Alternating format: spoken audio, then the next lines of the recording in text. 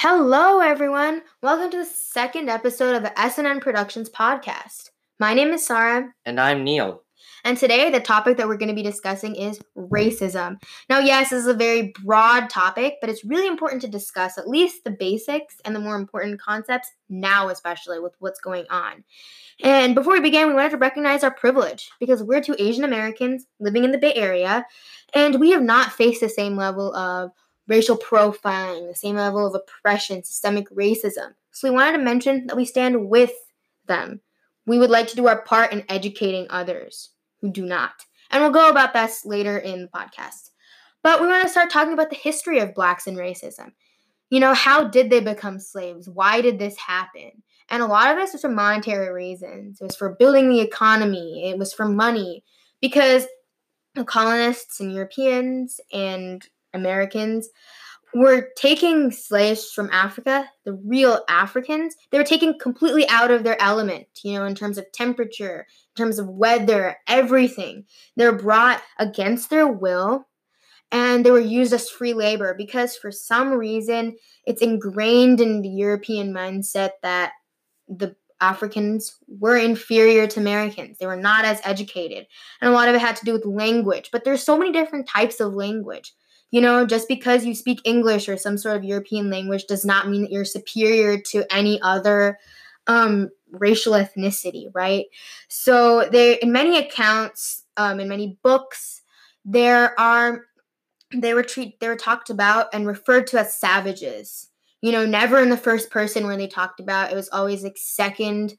They were never treated to the same level of respect. They were not considered human, even though evolution shows that we all originated from there, right? Mm-hmm. So that has definitely transcended into much of the racism that we have today, right?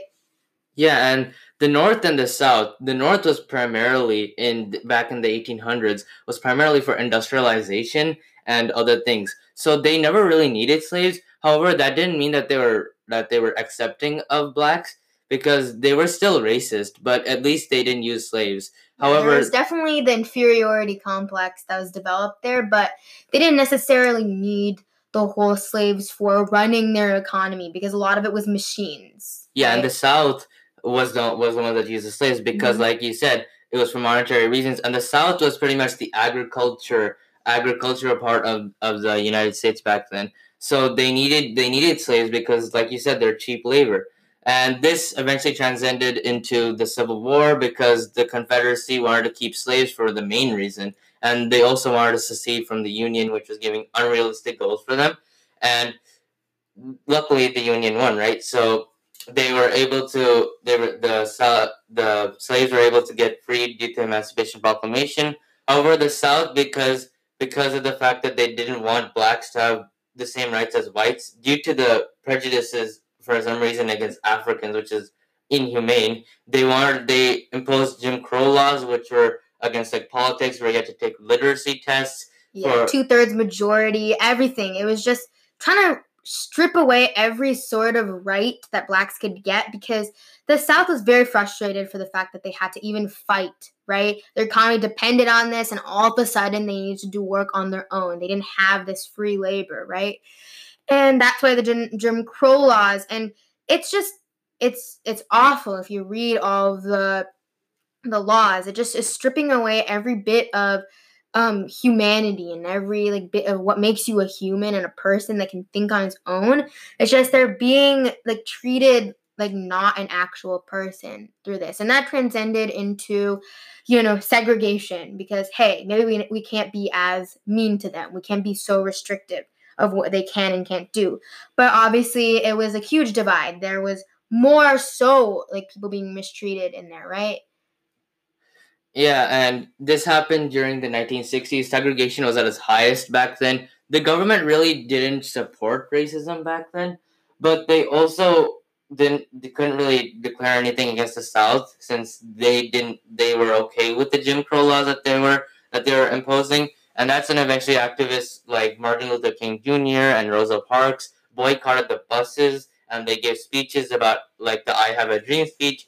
And also eventually integration into white schools happened because back then black schools weren't as prestigious and pretty much not very good as the white schools. Yeah, and they were given textbooks, older textbooks, very out-of-date textbooks from white schools. So they never got the same level of education, but that didn't mean that they weren't capable of getting the same type of education or understanding. But people couldn't obviously see that, which is why it took so long for integration to happen in the South. And it happened it didn't even happen state by state. It literally happened from county to county because it was so hard to make the entire state comply. There was always a governor of that state because the state government did not approve of integration, but the federal government had passed it. There was definitely like a federal versus state type of debate, and it took the whole entire National Guard in a sense to come and cause integration to happen in many states like Mississippi and Georgia. Right? Yeah, and this eventually barreled down into how police brutality and the stereotypes affect us today, because racism is still a very, very real thing, even today. It's been here for more than 300 years, and yet it's one of the simplest problems to fix, but yet people in their minds still don't understand that. And so I wanted to talk a bit about the police and how they're trained. So in the police academy, you're trained from 13 to 19 weeks, and a lot of them are ex-military, and the way that they're taught is also very, very weird. They are taught to shoot to kill. Yeah, because military is just you can't be empathetic. You cannot look at somebody and have sympathy, I don't want to kill them, because it's either they take your life or you take their life, right? So it's very much you're trying to step away from reality in a sense. And so when they are not in the military, it's very hard to shake out of that same type of training because it's so rigorous, right? So when they become cops, they're automatically trained to shoot to kill. Their first instinct is just to take a gun out. And because of so much of the built-in systemic racism and much of the racial profiling, it causes a lot of Black people to be victims in this, even though they didn't do anything wrong, because it just plays into the whole stereotypical ideal that a Black person is some part of a gang. And it's mostly the case for a lot of people of color, but it's really predominant with Black people. Yeah, and so these police departments, they target the Black people because they think they have drugs or they have guns, unregistered firearms, and this has caused over 48% of the unarmed people killed by one of the 100 largest police departments are Black, 48% of them. So this is at a rate of 4 times higher than an unarmed white person. An unarmed Black person is getting killed way more frequent than an unarmed white person.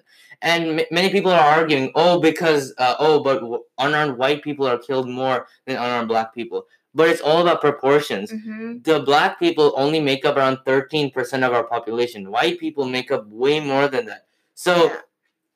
And even though that's the case, Black people are still killed 4 times more. That shouldn't be the case. Yeah, it's based on proportions, like Neil said.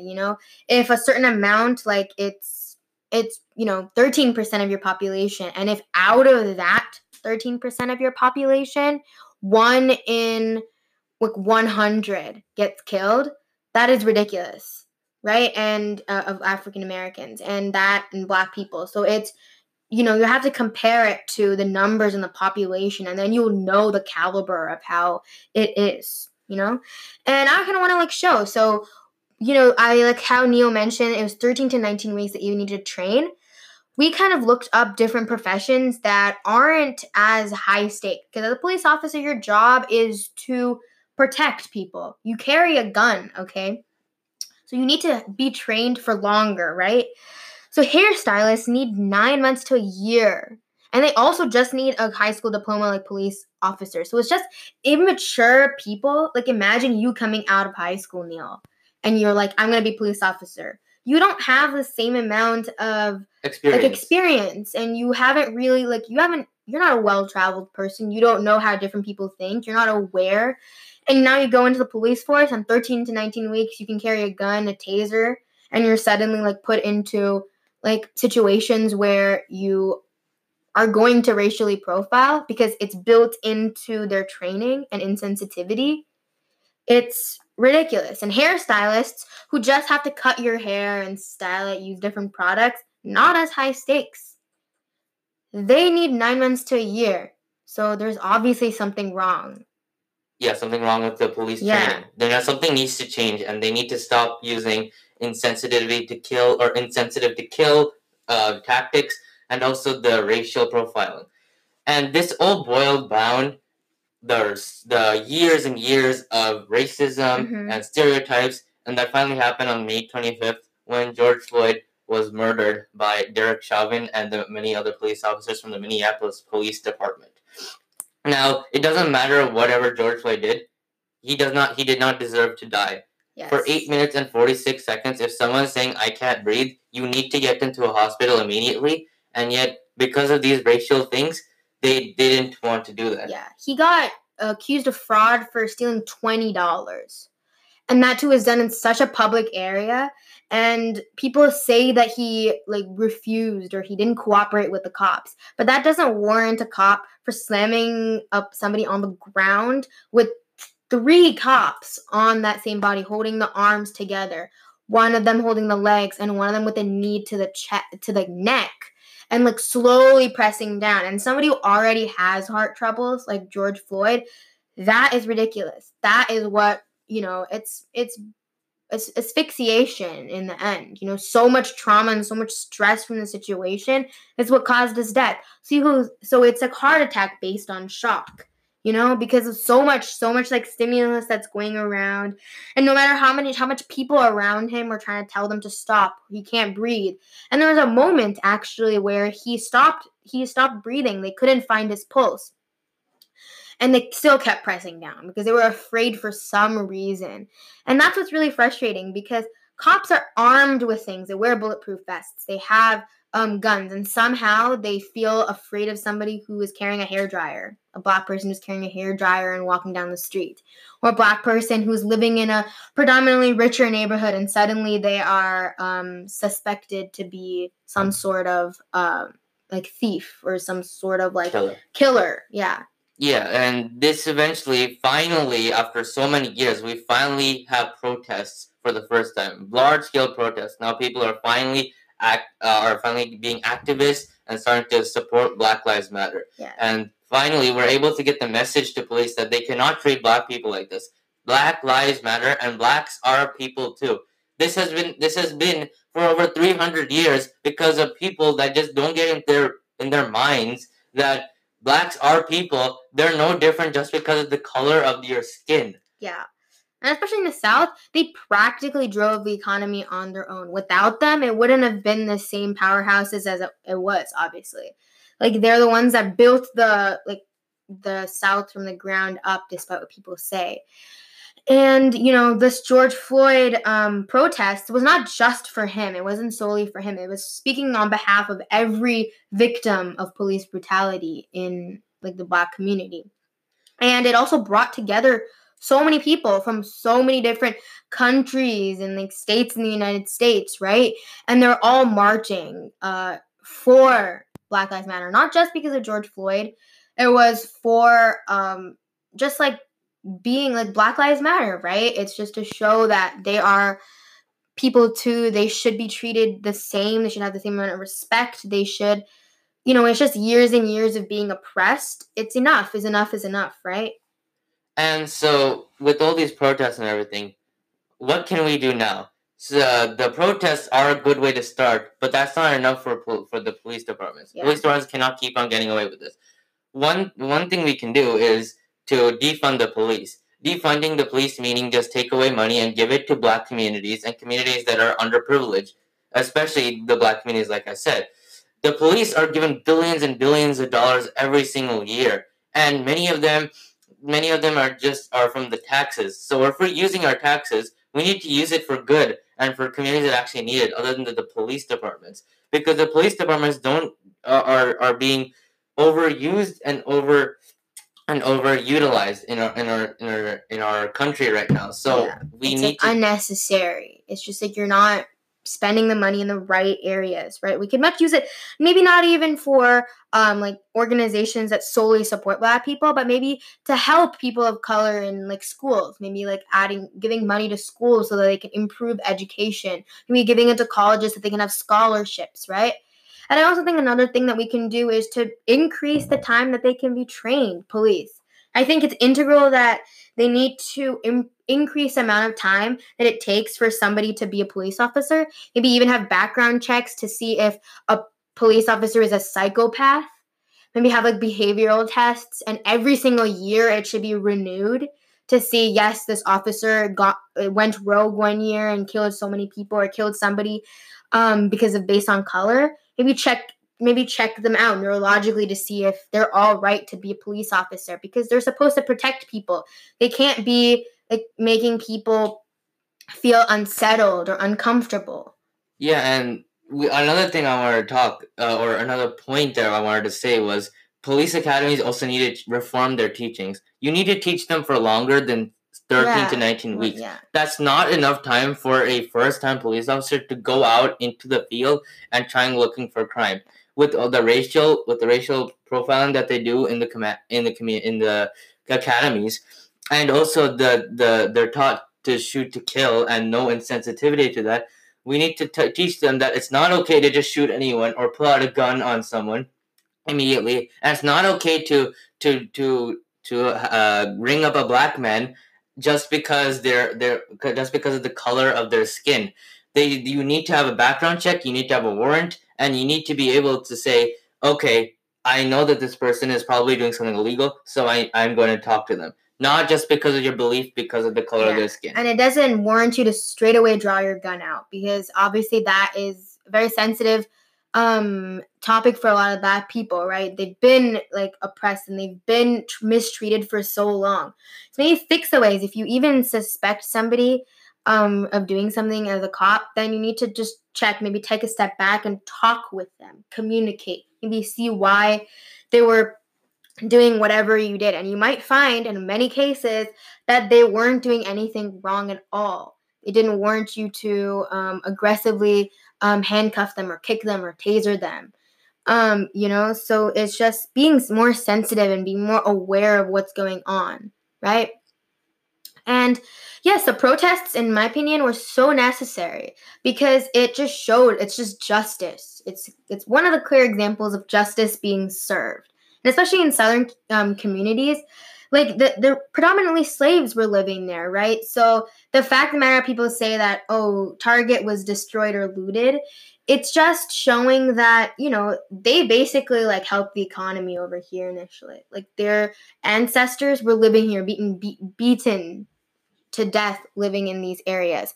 And the fact of the matter is, not even the president addressed this as a problem until the looting, in quotes, even happened, right? So if they didn't do that, it might not have been to the same level of impact as it is right now. The whole hashtag went so crazy on all types of social media. People are continuously posting and trying to spread awareness and trying to do as much as they can, like signing petitions. And that's all due to the fact that it has reached so many people because of the fact that it was protests and they were rioting.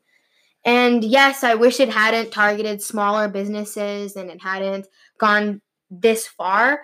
But like I said before, enough is enough, And also, going back to what we said in the beginning, we're two Asian Americans, right?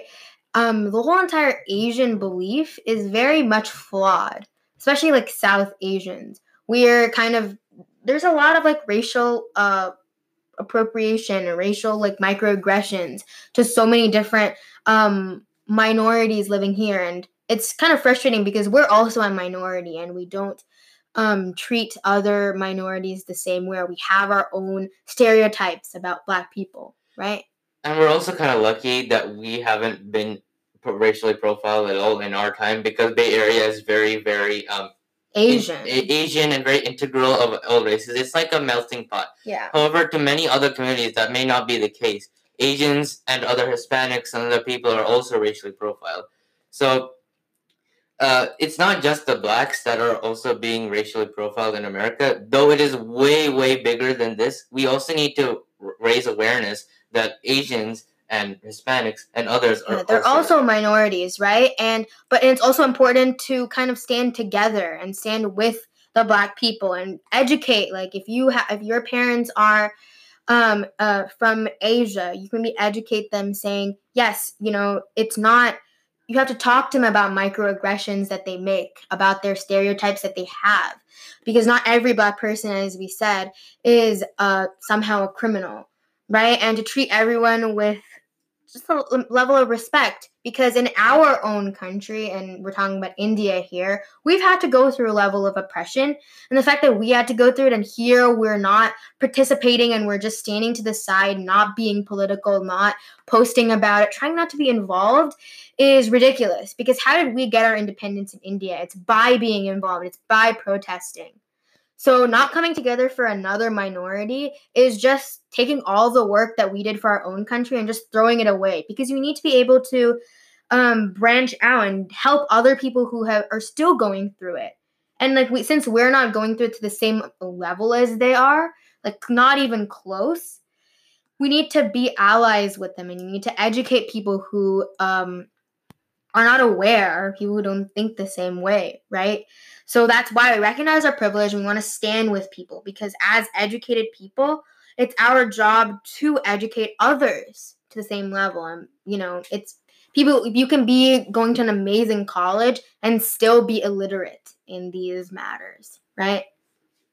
So our main point is saying Black Lives Matter, and we need to make sure that racism can be abolished. And we need to make sure that police are finally able to roam the streets and a Black person is able to be free in America. Yeah, and also the whole argument about one bad apple doesn't make the entire police force bad. But you're a police force, your job is to protect. So that argument should not even be there. Well, how can you as a police officer, that one guy that was working there that shot many people, he's bad, but you can't say that everyone is bad. How did he become bad in the first place? What was the reason that his changing his thinking was there, right? It has to be with how they're trained. So, the police force needs to do better about educating their people, training longer, give them more experience in situations that are tough, right? And on that note, I wanted to talk about some really important inventions from Black inventors. There's something that people don't talk much about, but it's really important, and I wanted this to be an ending note because I think it's really amazing. And when I was reading about this, I didn't know about it, which is very upsetting that we weren't talked about, right? So the first one was an improved ironing board. The ones that we're using right now was invented in 1892 by Sarah Boone. And the second was a home security system, which was co-invented by Mary Van Britten Brown.